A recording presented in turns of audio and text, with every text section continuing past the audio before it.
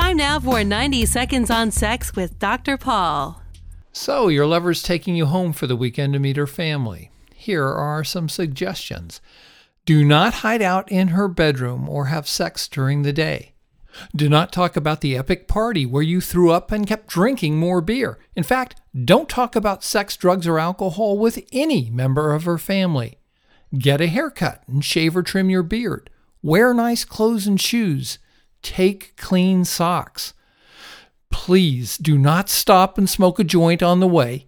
Even if you can't smell it, they will. It's best that you only play videos if she has a brother or sister who asks you to play. Never text during dinner or any other time when you're with her parents.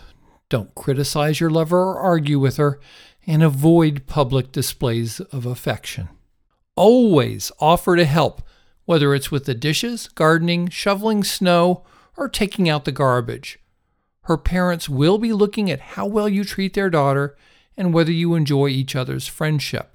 If she has siblings, her parents will notice how well you listen to them and if you're a good role model. And they'll probably be watching as you drive away, so be sure to open the door for her, make sure they see you put on your safety belts, and do not peel out of the driveway. For more, visit 90secondsonsex.com.